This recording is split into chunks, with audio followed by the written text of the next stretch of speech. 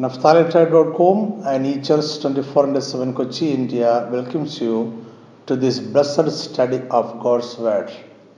Today we are discussing kingdom values. I am Professor Jacob Abraham. The gospel of Jesus affects life in this world and life after death. The gospel is about the eternal relationship of human with God that begins right now in this world itself. Relationships are based on what you have in common with the other person. To find out what we have common with another, we must understand what the other person values in his life. A person is the sum total of the values he keeps in his life. Depending on an agreement and unity with one another, the relationship deepens. That means a deeper and meaningful relationship between two persons depends on what they hold in common as important and valuable. This principle of relationship is true about our relationship with God. A relationship with God is based on our adopting His values and removing from our lives those values that is not important or contrary to God. The only measure of Christian growth is Christ likeness in our life, how much we have become like Jesus in terms of His value system. Therefore, we must be sure we truly understand what God values. If we misunderstand God's value system, then we misunderstand who He is. If we do not know what God values, then we cannot be sure that we are becoming like Him. However, a true understanding of kingdom values can transform our relationship with God. All laws in the kingdom are formulated by the king. Kingdom values are the king's laws, or king's laws are his values. Values and laws are one and the same thing in a kingdom. King's values give us a clear understanding of the king himself, because values are his nature. Thus, all laws of a king is a revelation of his true nature. In the Old Testament, laws seemed lifeless and hard edicts of a king. So Jesus shifted the emphasis from God's edicts to his character. For a child, all directions from his parents for a gracious demeanor are hard laws. But as he grows up, he understands that his parents were trying to train him to live according to their value system. So the laws always precede character development. The Old Testament laws brought man to a point of impossibility, but Jesus introduced God's nature, the values of God, to help us to live naturally according to His laws. When we become like Christ, the rules will no longer be necessary. All rules become values. The purpose of the Sermon on the Mount is to shift the emphasis from obedience to character, from a list of rules to attitudes. Jesus knew that attitudes determine actions. Changes in behavior without changing the attitude is temporary and frustrating. Correct attitude immediately brings correct behavior. That is why Jesus emphasized on the right attitude more than works. All born again Christians are born into the kingdom of God and hence do not belong to the kingdom of Satan anymore.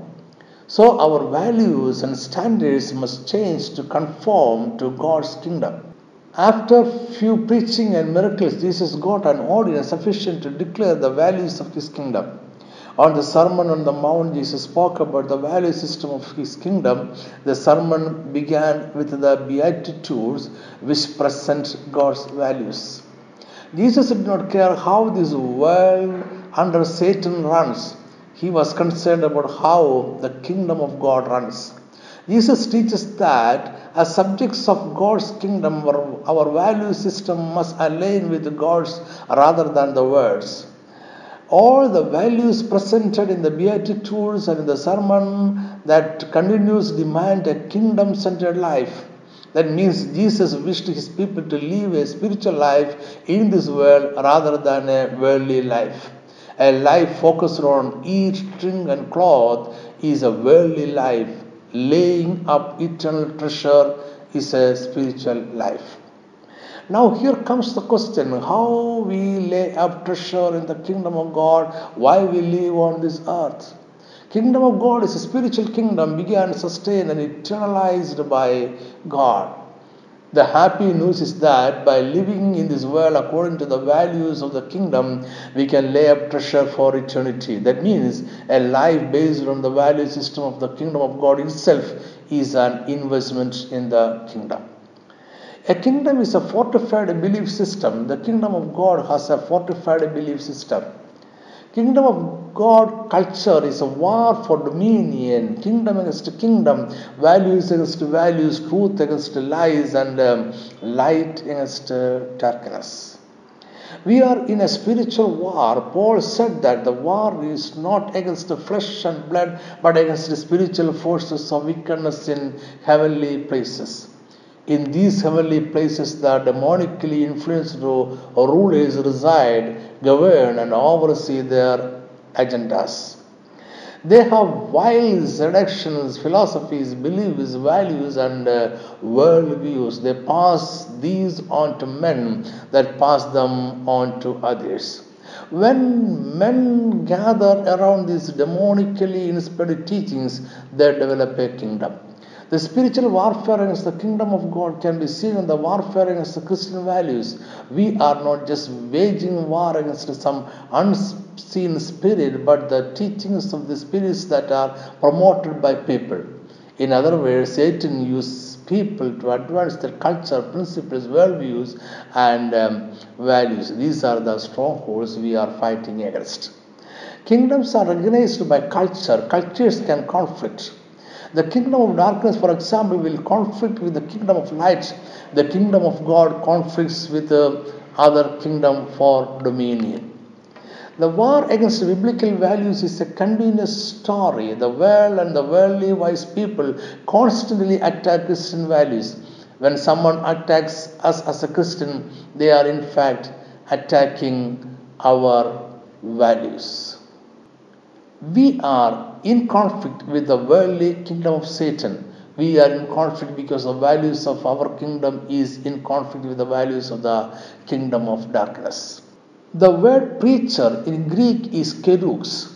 The word to preach is keruso. The Greek word kerux is used by Apostle Paul in the following verse. 2 Timothy chapter 1 verse 11, to which I was appointed as a preacher, an apostle, and a teacher of the Gentiles. Historically, a kerux was an official representative of a kingdom sent by a king to convey his wishes, laws, values, culture, and expectations to the people. Without the ministry of a kingdom kerux, it was impossible for people to understand how to transform their lives and society to match that of their king. So Apostle Paul described his call as apostle and a preacher or kerux to transform the people to the values of the king. Not only Paul, we are also commissioned by the king to teach as a kerux the value system of the kingdom. Jesus ministered as a kerux of the kingdom of God, teaching us the values, culture, and expectations of the kingdom of heaven. So, as we have been discussing, living according to the value system of the kingdom of God is laying up treasures in the kingdom. Laying up treasure in this world is not commendable. At one occasion, Jesus spoke a parable to encourage us to lay treasure in the kingdom. This is the parable of a dishonest steward narrated in Luke chapter 16. Jesus is saying that he is wise because he invested in the future. The parable goes like this. A rich man had a steward who wasted his wealth by mismanagement. So the master called him and demanded an account of his stewardship of wealth. The steward knew that the master is sure to find out his mismanagement and will dismiss him from the job. With a bad recommendation from his master, he would not get any job with any other master. So he could not do hard manual works and was ashamed to beg. So he decided to act wisely to show a low figure of bad loans. So he called the debtors and asked them to sign a new agreement showing half of the real debt to the master. The steward was protecting his future by this act by expecting that the debtors whose debt he was reduced to half will receive him into their houses. The master came to know about this wise action of the steward, and the master was impressed by his wisdom. Jesus concluded this parable by exhorting his audience to make friends by the unrighteous mammon so that they may receive you into an everlasting home. Jesus is not here praising the irresponsibility or cunningness of the steward. The point of the parable lies in the concluding phrase, they may receive you into an everlasting home. The parable is about investing in eternity with earthly wealth. For a wise decision, for the best investment, we must know the terms and conditions of the kingdom. Hence, we cannot prolong this discussion beyond a certain time. I'm afraid that we cannot discuss all the terms and conditions of the kingdom. Still, let us try to discuss some important values. 1. Life in this world is an investment. Do not forget this law throughout this discussion. This topic of our discussion is not investment, but the value system of the kingdom. But it happened that the value system is the law of the kingdom, and living in this world according to the value system is an investment in the kingdom. Matthew chapter 25 concludes Jesus' prophetical preaching, which he began in the foregoing chapter concerning his second coming to reward his faithful servants and take vengeance on the unfaithful people. The parable of the 10 virgins is narrated from verse 1 to 13. The parable of 5 talents is narrated in verse 14 to 30. From verse 31 to 46, Jesus goes on to speak about the reward to the righteous and vengeance to the faithless. There will come a day when the Son of Man sits on the throne of his glory. People from all nations will be gathered before him, and he will separate them one from another as a shepherd divides his sheep from the goats, and he will set the sheep on his right hand, but the goats on the left. Then the king will reward those on his right hand with an inheritance to the kingdom. The reward is based on what they have done on earth. The king says that he was hungry, and they gave him food. He was thirsty, and they gave him drink. He was a stranger, and they took him into their house. He was naked, and they clothed him. He was sick, and they visited him. He was in prison, and they came to visit him. But the righteous remembers no occasion when they saw the king hungry, thirsty, stranger, naked, and they never saw him sick or in prison. And they have never served him in any way. Here comes the twist in the parable. Matthew chapter 25 verse 40. And the king will answer and say to them, Assuredly I say to you, inasmuch as you did it to one of the least of these my brethren, you did it to me. The faithless are accused and punished for not serving him by serving the needy around them. They are punished for what they have not done, not for the sins they have done. They failed to live according to the kingdom values, and that was considered a sin. Life according to the value system of the king is rewarded, and the other will be punished. The message is clear. A life according to the values of the kingdom of God is a service to the kingdom. It is a natural way of investment in the kingdom of God. A life according to the values of the kingdom is rewarded in the kingdom. Our life is an opportunity to invest in the kingdom of God. Be wise to use every opportunity for a good investment. Second, giving is blessing. The second value of the kingdom is related to the first one. We have learned that life in this world is an investment in the kingdom. Every work follows us into eternity and will be rewarded or punished. The meaning of the following verse is better understood in this context. Acts chapter 20 verse 35. I have shown you in every way by laboring like this that you must support the weak, and remember the words of the Lord Jesus that he said, it is more blessed to give than to receive. The value system of this world is receive and hoard up to create wealth. The value system of the kingdom is to give in order to create investments. Giving is not losing but gaining. Giving is not throwing away, it is investing. Giving in this world is receiving in the kingdom. And so every giving is rewarded in the kingdom. Third, reward is a chain system. The rewards and blessings in heaven passes down from person to person in a chain system. This is a marvelous truth that we must rejoice. Matthew chapter 10 verse 14, Matthew chapter 10 verse 41. He who receives a prophet in the name of a prophet shall receive a prophet's reward, and he who receives a righteous man in the name of a righteous man shall receive a righteous man's reward. A prophet is God's special appointee. He bears a special anointing as a prophet. Think about Elijah and Elisha. They traveled from place to place and accepted the hospitality of people.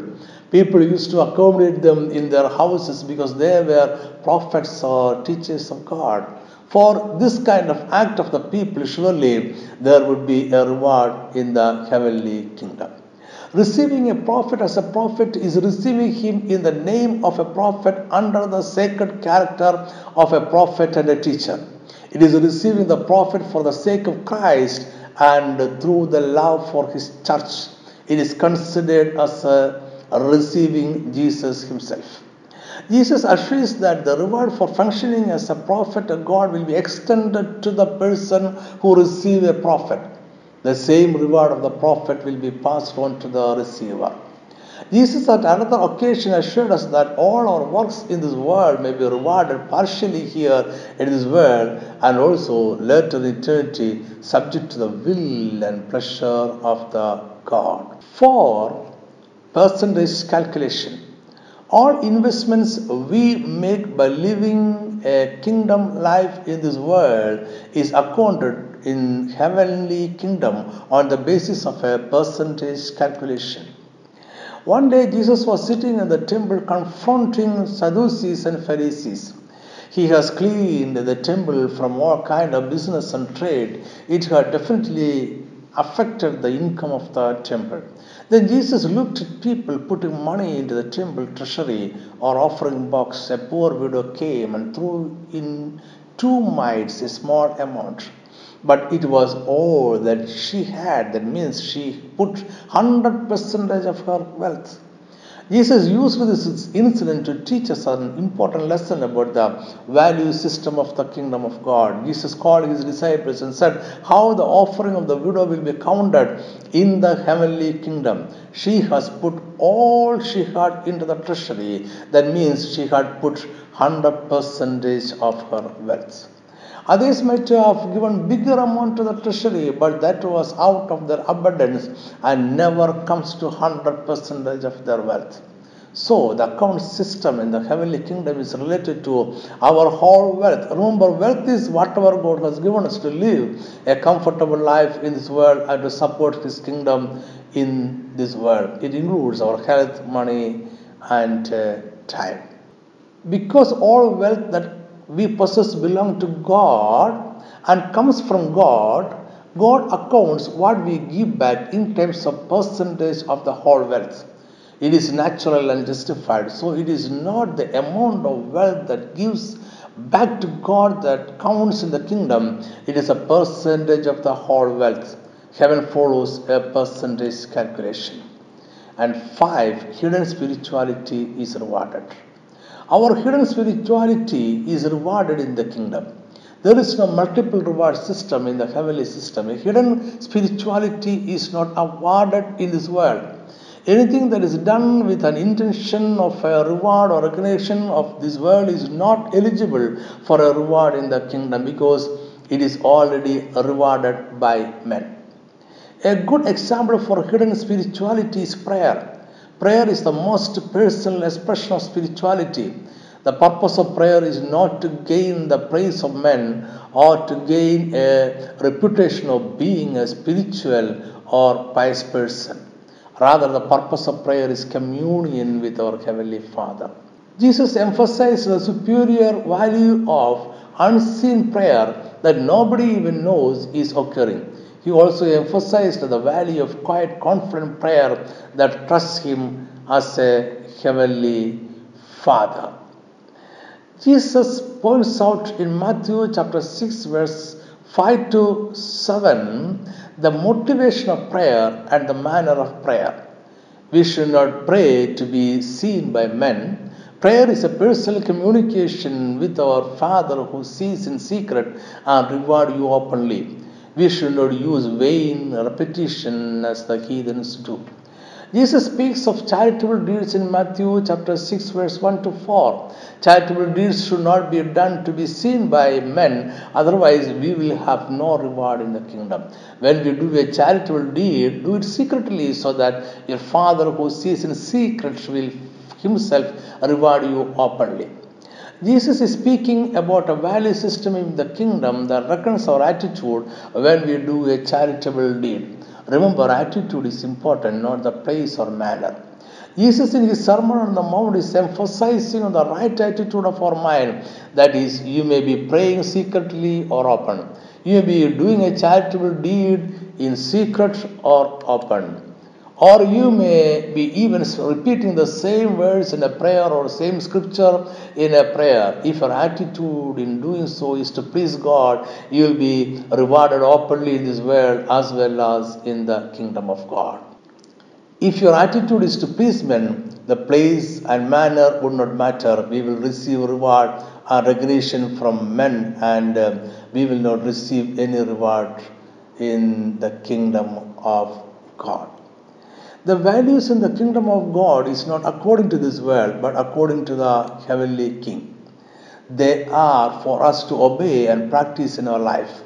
They are not impossibilities, they are possibilities. A life according to the kingdom values is an investment in the kingdom. Every good work of man is rewarded in the kingdom. So live according to the kingdom values. Live a kingdom life. May God bless you. Thank you for listening. Amen.